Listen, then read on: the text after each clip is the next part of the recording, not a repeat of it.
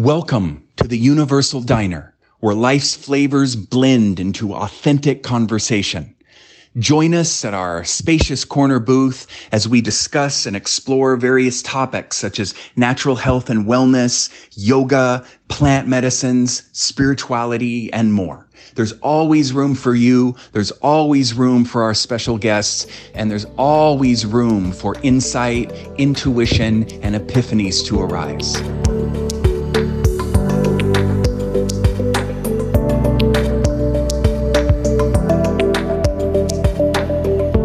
Simone, brother, how are you?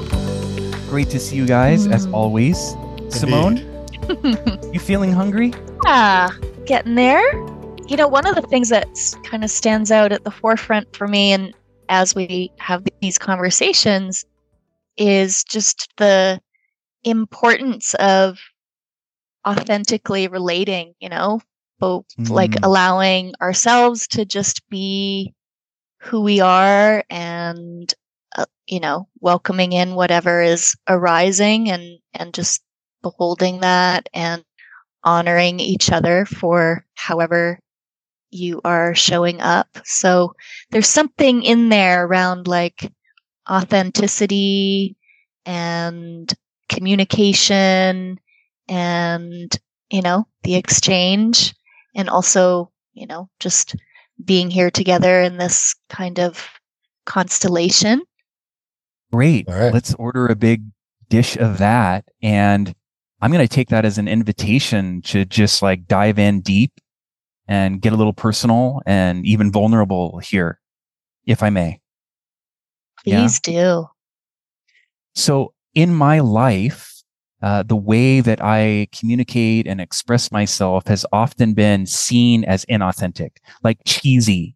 And that has actually caused me a lot of difficulty in my life, probably in ways that I don't necessarily even know. But I don't need to know then the situations that I know that it's backfired. And there's pain in that because there's like a misunderstanding because I'm being silly and playful as a way to invite silliness and play with an underlying awareness often that like, look, the whole thing is just a big, silly cosmic play. And I'm just acknowledging that by being somewhat theatrical. But a lot of people misinterpret that as me being inauthentic. And it's painful because, of course, one of the motivating factors is, hey, I want to connect. I want to play. I'm inviting you in as an aspect of let's get real with each other about what's actually going on, which is this whole thing is a big stage. All the world's a stage, right? And we are merely players. But if you can't meet me there, then you think, oh, he's just full of shit. And it's like, wow, yeah. So I'm so happy that we can be here and be real with each other, no matter what, come what may, come as we are. And as part of that, I can actually speak to this thing that's actually been an issue in my life. I get that I'm a cheeseball. I mean, I'm American, so I've got that working against me. Okay, so we're going to order one big helping of authenticity with a topping of cheesiness. Is that what we're doing here? Yeah. Extra cheesy authenticity. I like that. Yes. Having grown up in Switzerland, I'm always up for lots of cheese. Yeah. And of course, we have our own version of like the rosti, right? Isn't that what you call it in Switzerland, where it's basically what we would call hash browns. And then sometimes we order cheese on it. They used to put like Velveeta. You remember, Velveeta? It used to be like American, crazy. I don't know what the heck Velveeta is, but anyway. No one does. I would actually. Well, I would authentically like to say Happy New Year's to you guys. We have just gone through the holiday season and celebrated New Year's here for me in Portugal and you guys in Thailand. Before we get too deep into the plate of authenticity with extra cheese, I just wanted to say Happy New Year to you guys. Thank you, brother. Thanks, Same. brother. Same. So it's always nice to connect with you guys. I would say, something that has reignited in me in this last week. And every time it does, I am always so surprised that I could ever get away from it and let it fall out of my life again. And in the past week or so, I have picked up my Kundalini yoga practice again. And, it's something that's been with me for how many years now? 20 years, actually. I did my first, 23 years ago, did my first Kundalini yoga class. And it's always come in waves in my life. It's like, it captures me and I'm full power in it for a while. And then it goes away and then it comes back. And every time it comes back, I'm like, oh man, how foolish of me to think that I can get through my day and feel great without doing some sort of practice or doing this particular type of practice for me. So I'm super grateful that it's back into my daily life now and feeling really great with the daily breath of fires and ego eradicators and all of that good stuff. Great way to start the new year. Yeah, sure. And how else would Kundalini yoga come but in waves? Because that's how Kundalini arises. It's such a bizarre yoga practice. I remember going to my first Kundalini yoga class and actually my first yoga class period. And I show up at this ashram in Orlando, right outside of Orlando, Florida. This was 23 years ago. I had a very simple idea of what yoga was, that you bring a yoga mat and you're going to do yoga poses. And I show up and I arrive at this beautiful ashram and I walk in and I notice everybody sitting on sheepskins. I go sit down and I'm sitting there and the yoga teacher comes out and he's probably in his 60s with a huge long white beard and a white turban on his head and dressed in all white. And he sits down on a stage in front of a big, huge gong and brings his hands together and, okay, we're going to tune in. And he goes into the opening mantra. I didn't know what the heck we were doing, sitting on sheepskins and chanting and doing these funny movements. But all I knew is somewhere during that first class, I was hooked. Yeah, that was my introduction to yoga. And it was so far removed from what most people think yoga, probably most people think yoga looks like. Kundalini yoga is definitely Kundalini yoga. It's bizarre yoga, but I love it. I perceived it. I literally peeked in on a couple of classes relatively early in my yoga practice days. And it always seemed a little bit cliquish, almost to the point of being like a little bit cult-like. Very much. And also it seems really ironic to be practicing yoga on dead animal skin. So the whole sheepskin thing was like, what? And also, again, in fairness, and I guess this is becoming a little mini theme in the podcast for me, like inauthentic and cheesy, and vulnerable, more to the point. I think that I just wasn't that interested in and maybe even a little bit averse to doing that much work with my breath. And I didn't even think about it at the time. And to the degree I did, I probably thought, you know what, I'm doing enough breath work in my like regular kind of asana stuff. And on some level, I know that like breath work would be a key to like a lot of healing and release and stuff, but it just seemed like too intense. Like I'm going to be coming to this real extreme. So I think I kind of felt some aversion to it. And as soon as I heard the stories about Yogi Bhajan, well, way later, relatively recently, it somehow kind of validated my aversion to that particular form of yoga. But I'm just using that as an excuse. Yeah, for me, going into it with zero expectations was the key. I didn't know what I was even doing. Someone told me, oh, you should go to this ashram. So I showed up with zero expectations. And for me, that's kind of how I've stumbled into a lot of the practices that I've done over the years. I think having no expectations and just going into the yoga class was key. That makes total sense. Simone, you are a very experienced and accomplished yoga teacher in all kinds of ways, far beyond asana. I'd love to get your input into the conversation here. Otherwise, brother and I are going to eat all of this cheese and authenticity by ourselves. Yes, that's right. It's interesting that you say 23 years ago, because I would say that was probably roughly the same time that I stepped into my first yoga class. But it was very different in context to you. I was living in Toronto, big urban city, and I was going to a Pilates studio And somewhere in the flow of going to classes there, they started offering one yoga class a week. And that was my introduction to yoga. And I started attending those yoga classes and totally fell in love with the practice of yoga. Back then, there was maybe 2 yoga studios in that area of the city that, like there definitely was not a lot of yoga on anyone's radar. And I have to say that I probably practiced in that studio for about a year. And then, this was before there was even really email and internet. Internet was just kind of, it existed, but it was definitely nothing of, what we see today. And so I was reading Yoga Journal, and at the back of Yoga Journal was a little ad that said yoga teacher training in Bali. And, like you, it was this kind of like just feeling drawn to something. And I looked into it. And at that time, like you could only fax people. So I faxed the studio that was actually in Australia and signed up for this yoga teacher training across the globe, and ended up going to Bali for my first yoga training.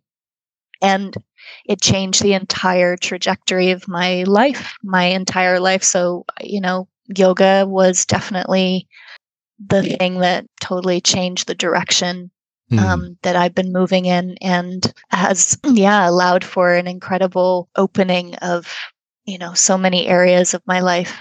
And yoga was certainly probably the door that led to that, and continues in many ways. I just want to acknowledge that both of you had a considerable awakening or a period of expansion in your life related to showing up to Bali for the first time. Yes, indeed. Just noting that and honoring that, seeing that connection. And then, as Brother's daughter has sometimes said, and now me. And now me. Now, in fairness, she's 3 and she's discovering ego and boundaries and autonomy. And I love it. And I love to play with it. And since you have both shared your intro into yoga, I'm really inspired to share my introduction to it. And now me. Please do.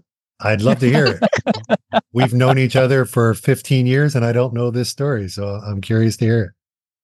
Yeah, and I'm not even sure what the story is, but I imagine when I start talking, it'll come out. Well, I started practicing yoga based on a few asanas that were sketched out in the book Be Here Now. And I discovered that book, Be Here Now, I would say coincidentally, but of course, I don't believe in coincidences, in a small community college library in a small Colorado town when I was traveling around the Western US with a friend.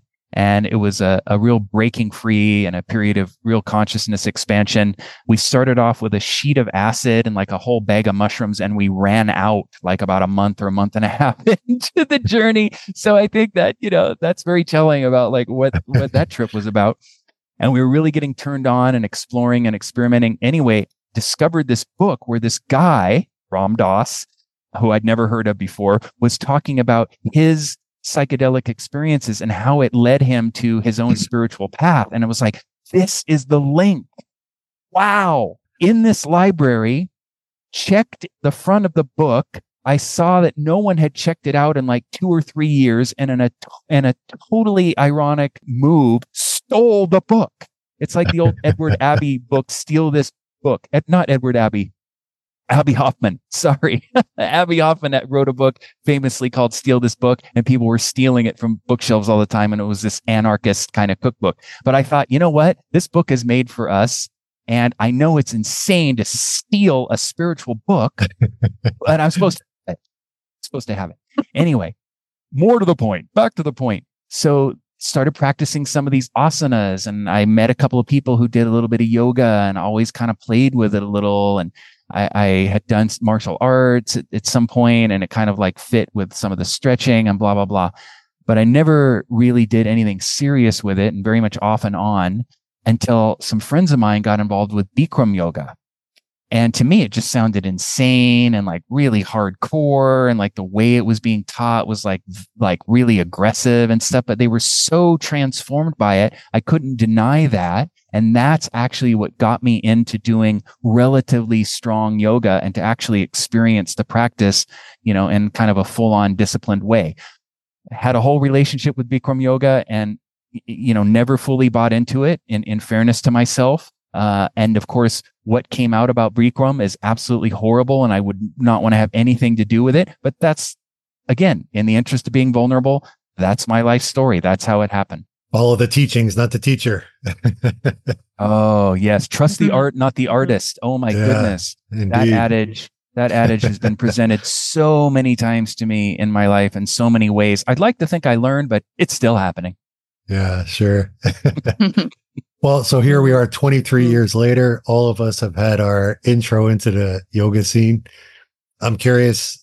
I shared a little bit about how Kundalini seems to come and go for me, and along the way, teach it and share it with others, and have had this relationship of just kind of in and out of it, but it's always with me.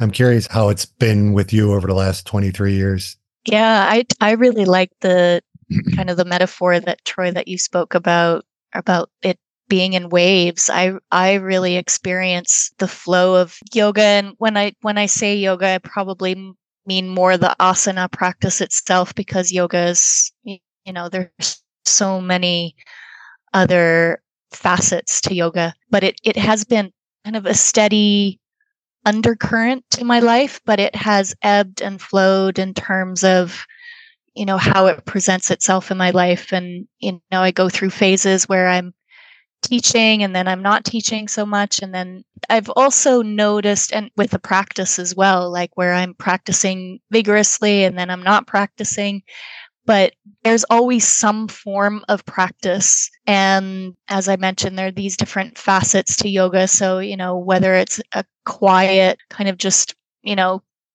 holding a few poses for periods of time, flopping around in my bed, doing some yin poses, or not doing any poses, and then really focusing on just meditation or reflection or contemplation or, fasting and cleansing. Like these are all facets of the yoga practice in general. And I think, all of us have also had in-depth experiences with fasting and cleansing and different ways of working with nutrition and how to work with the mind and our emotions, and using different practices to engage with all these different levels and layers of our being. And I think all of that is yoga, but it ebbs and flows in how it comes in and what I'm working with at a certain time in life. And, that flows out and something else comes in. So that's been my experience. And I think one other thing to mention about it is, I've noticed over the years, entering into the physical practice of yoga, it being quite strong and dynamic. And then over the years, it starts to become subtler and quieter and less dynamic and more internalized.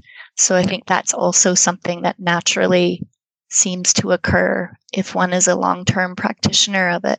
Yeah, we've all practiced and taught yoga in many different contexts, in many different countries and cultures over many years, and explored all kinds of related aspects of it. Obviously, Hatha yoga is a purification technique primarily. And so something like fasting and cleansing is kind of an inherent aspect of it, or at least runs parallel to it, depending on how you look at it and how you perceive it and such. And essentially, we've all lived quite yogic lifestyles. We have been modern yogis in many ways. And as you say, Simone, it's waxed and waned in its expressions or forms or the specific application, direct, indirect, all of that. And, of course, it's been a huge formative part of all of our lives. Yeah. And to speak to what you were sharing, Simone, around it becoming more subtle over the years and as we get older, I can also say for me that although that is how yoga can evolve in our lives, I still really love a full power Kundalini yoga class. So yes and no. So I can definitely see this increasing ability to tune into more and more subtle aspects of the self. And for me personally, I still love doing even extreme fasts from time to time when it calls to me, a deep water fast for 8-10 days, or an intensive yoga practice like I'm doing right now. I feel like at points in my life, I can be on an extreme one side where I feel really, really stagnant and there's just a lack of fire in my life. And then the Kundalini yoga, I can just ignite that fire so fast and feel re-energized and bring passion and fire back into my life. So yeah, I'm curious how you guys feel now about yoga as compared to when you started. Yeah, I mean, I totally hear you. And I think there is a place for, I'm not at all suggesting that one all of a sudden just doesn't do these more strong dynamic practices at all. And I think, one of the things that you're speaking to is actually the medicine of these practices is that we use them when there's a certain quality of energy. So you talked about, when things are a bit stagnant in life, then you need some fire, right? You use the practice itself to ignite that fire. And isn't that exactly what the practice, the wisdom behind the practice and being a practitioner over a long period of time, you start to recognize, this is how I can use these practices to bring in whatever is deficient. And that's like right One there aspect. shows, you've gained wisdom from these practices. Yeah, we hear that. And just to add to that, I do think that the practice becomes subtler as we age, as we mature. In general, life has the potential to become more refined. We don't need things to be as extreme or overt in order to benefit from their essence or experience their essence. So that's certainly part of my own experience. And then there's just a natural aging process where the intense physicality is not only less appealing and perhaps less helpful, but less accessible in some respects. And also I have to acknowledge that it's harder for me in many ways to sustain the practice, including things like fasting and cleansing. I would always look forward to, a regular practice or going to, say, a meditation retreat. 10-day silent retreats have been a big part of my life. It's just harder on my body. It's more difficult to make that shift, even though I know experientially how beneficial it is. It's harder to do. And of course, then there's stories about like, well, you were, a yoga training teacher and you founded a yoga school. There's all this stuff, I was very, very steeped in it. It's like, wow, how interesting to step away from it in some ways and then kind of dip back into it kind of as a beginner. And, there's also lots of stories about being involved in the yoga business. And I'll just wrap up my little wrap with that is that one of the reasons I faded out of it is because I made the classic move of making my hobby my business, my passion my business. And I became so saturated with the yoga business and everyone in my world was yoga. And I just started to kind of be not necessarily disillusioned, but maybe in part dissatisfied or just tired of it and just wanted to step out of it. And it made the actual practice less juicy. And so I really struggled with that for quite a few years. I have a question I'm curious about, brother. When you look at because you had a period of life where bodybuilding was a really big part of your life. And would you say that that's something that you could pick up again, like that it draws you or it could draw you back in? And would you train at the same level that you did at that period in time? Like, I'm just curious about that. It could. I mean, I'm definitely open to that possibility. It hasn't called me in that way. However, yoga has called me back continually in that way. I practice now. I can say that I do my Kundalini yoga practice now in a very similar, if not the same way as I have over 23 years, albeit with a more subtle awareness. So my awareness of the practice has increased, like you spoke of, but how I practice, I can say there's really no difference over the 23 years. So bodybuilding hasn't called me back, but it could. Who knows? Yeah. Well, again, in the interest of authenticity, I welcome any confrontation when we're here sitting at the diner together. I mean, of course, we're all very good friends, and I think it's great that we challenge each other on anything that comes out that might not be serving us or might not be accurate, or in this case that, speaking in generalities. And I very rarely do. In fact, as a coach, I'm often calling people out on that. And I see, of course, as such, I see the benefits in making it personal. So I think that just kind of slipped in there. And I do think there's something to explore here, maybe, another time. But our bodies do change. And I think there's something to acknowledge about that, and yes, okay, so I'm speaking in generalities again here. But to honor your point, I'll speak to myself. My body has changed.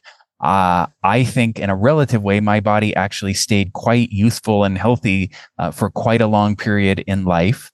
And then there was just a point when metabolism slowed down and the perceived energy reserves and the timing, as they say, losing a step, that has all happened. And I have the choice to acknowledge it and be with it and sort of grow old gracefully and accept that that's part of life, inviting me into letting go of my physicality and moving towards whatever is next, which one could say is very yogic, or like choosing to try to compensate for whatever the changes with some kind of youthful elixir or exercise or something else. Yes. Well, Simone, Troy and I spent a couple months together and we had this conversation a few times back, with each other. We see it similar in some respects and not so similar in other respects.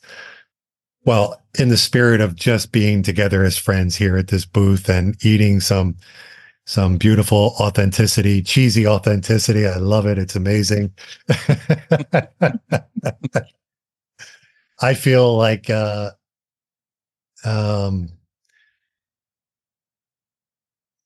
don't put as much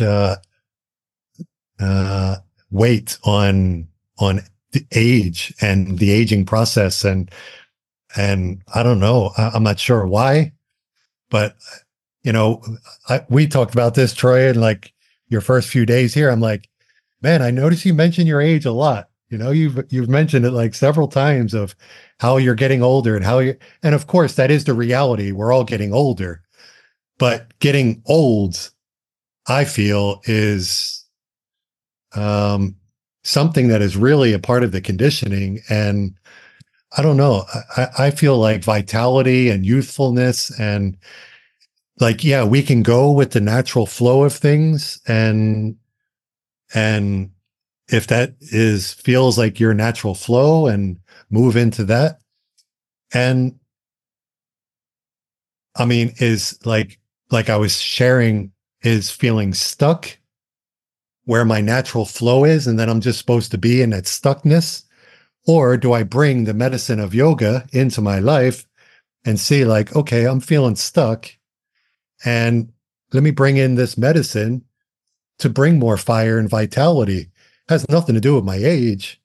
To me, it feels like I experience it more like a seasonal thing, and yeah, my body has changed. I don't have the body of a bodybuilder anymore.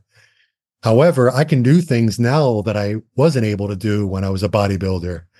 Like when I first started doing yoga, I couldn't go past my knees reaching down with my hands, and now I'm much more flexible and open than I ever have been. So yeah, the body's changing. However, I don't feel like it's a deterioration process. It's just evolving, and yeah, it's. So I don't know. I feel like to me, I want to be as vital as possible as long as I'm here, you know? And sure, acknowledge the aging process that, yeah, I have more wrinkles on my face and my skin might be looser. But I feel as far as working with the energy body and our vitality and, yeah, I don't know. I see more and more beautiful examples of that people are maybe not resisting the aging process, but actually optimizing the human experience and actually growing older, getting older without getting old, staying really youthful as they age. And I'm not sure that needs to be seen as resisting the flow of things per se. Yeah, I like how you've, clarified that a bit. And this again might be a subject, a much bigger subject for another time. But I think there is this important distinction between the reality is that we are always evolving and going through, we're not the same as we were when we were children. We're not the same as we were when we were teens, when we were young adults. And we're not going to be the same when we're elders, right? So the reality is that as the life experience is that we go through these different phases of life. And where we can get caught up is trying to perhaps fit the mold of, what a young person looks like or an old person or whatever, right? We can get caught in sort of the categories of that, whereas we are these dynamic, fluid life forces expressed as these human beings that have similarities to each other, but also very unique differences because we are unique individuals, right? So I think there's the universal truths, and then there's also the very relative and individual, life experiences that set us apart and, make us each unique. Yeah. Yeah. It brings me back to, I remember the first time I connected with the biology of belief do you remember the author of that? Bruce Lipton, The Biology of Belief. And it really opened my mind to challenging all beliefs that are held in the collective, about what's possible. And he speaks about that in the book, that every 7 years we are essentially a completely new being, that all of our cells completely renew themselves. He said every 7 years. But I've always liked to challenge beliefs. I've always liked to challenge. So this idea of what is universal and a part of the natural cycles of life, and what is conditioning. Why do we get old and get diseases the way we do? Is that because of that's universal truth and that's how life is? Or is that a part of the conditioning of the human experience? And I've always liked to challenge it as much as possible. All these commonly held beliefs, like why do we die in the first place? I think it was even that question was even posed possibly in that book, The Biology of Belief. Do we live, age, and die because that is universally what happens? Or is that even possible to transcend? I mean, this idea of why do we get old and die? Why does our body start? It could, if we compare it to nature, that looks like the regular cycle of life, of course. But the idea of human capacities and expanding human potential fascinates me. And all of the amazing feats that we're able to do as humans, that fascinates me. As it does me. And now me. I love it. And you're being sort of provocative, like against the Buddha, who basically said birth, old age, sickness, and death is the reality of life. I'm not suggesting he was absolutely right. I'm just saying that that has been the way of things. Maybe it doesn't need to be. And, not to be defensive, but like, like I have lived very youthfully in all kinds of ways and never thought about age in like conventional terms, and have had all this kind of youthful exuberance and vitality, et cetera, for like a lot of my life, to the point I sort of took it for granted. Not that I abused it necessarily, but I just thought like I'm not aging in the same way that others around me seem to be, my peers in age and such. And so I kind of thought, well, because I'm doing yoga and eating well and living this kind of way, that like it wasn't going to happen. And then like when I see you in Portugal with severe jet lag, not having had any sleep in 24 hours, it's like I do feel it, because I used to be able to do this and just like, okay, woo, where's the party? And so for me, it's like, oh, it's just another thing to surrender to, because a big part of life is letting go. And I love this topic of conversation, and I really think that it would be great to continue in another episode. We kind of have explored it, so it would almost be a part 2, but it's like not just the episode, but just the flow of conversation. And it does definitely tie into yoga practice over a lifetime. And maybe this is a good time to finish off the last couple of bites of the cheesy authenticity, and plan to meet again here next time. Yeah, I want to cycle back to, how you began, Troy, and just honor your, willingness to offer some vulnerability and in authenticity, and just feel like that's important to acknowledge. And thank you for bringing that forward from the beginning. Yeah, of course. All of these things, authenticity and honesty and everything, they're all aspects of personal integrity.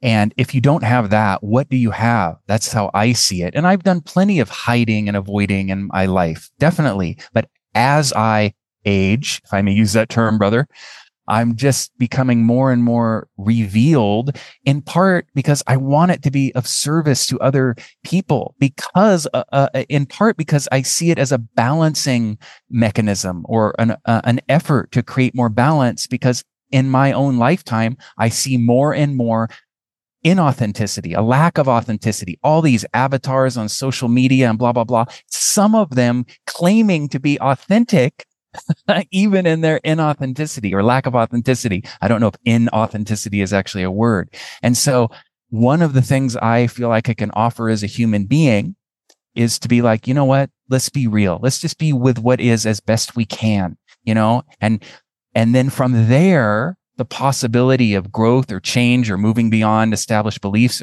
etc., is much more available to us. If we're living in pretense, if we're creating stories and we're not willing to open up to the possibility that there's something else, then I think any kind of change or evolution or even just growth is much harder, if not impossible. Very well said, Troy. I honor the way you see the world, see yourself, express yourself. And I do feel like it's a balance of really being with what is and being authentic with what is. And do not believe anything simply because you've heard it. Do not believe in anything simply because it's spoken in rumor by many, because it's been handed down from teacher to elders. But after observation and analysis, when you find that anything agrees with reason and is conducive to the good and benefit of one and all, then accept it and live up to it. And I think that's a really beautiful expression for this idea of like holding what is and being really honest with ourselves and acknowledging what is, and at the same time challenging it, regardless of who said it throughout history and what has been commonly held as this is the way things are. And on that very high and wise note, we leave you. We bid you adieu. We thank you for listening with us, sharing with us. As always, we offer this in service. We connect with each other to explore and to share. See you next time.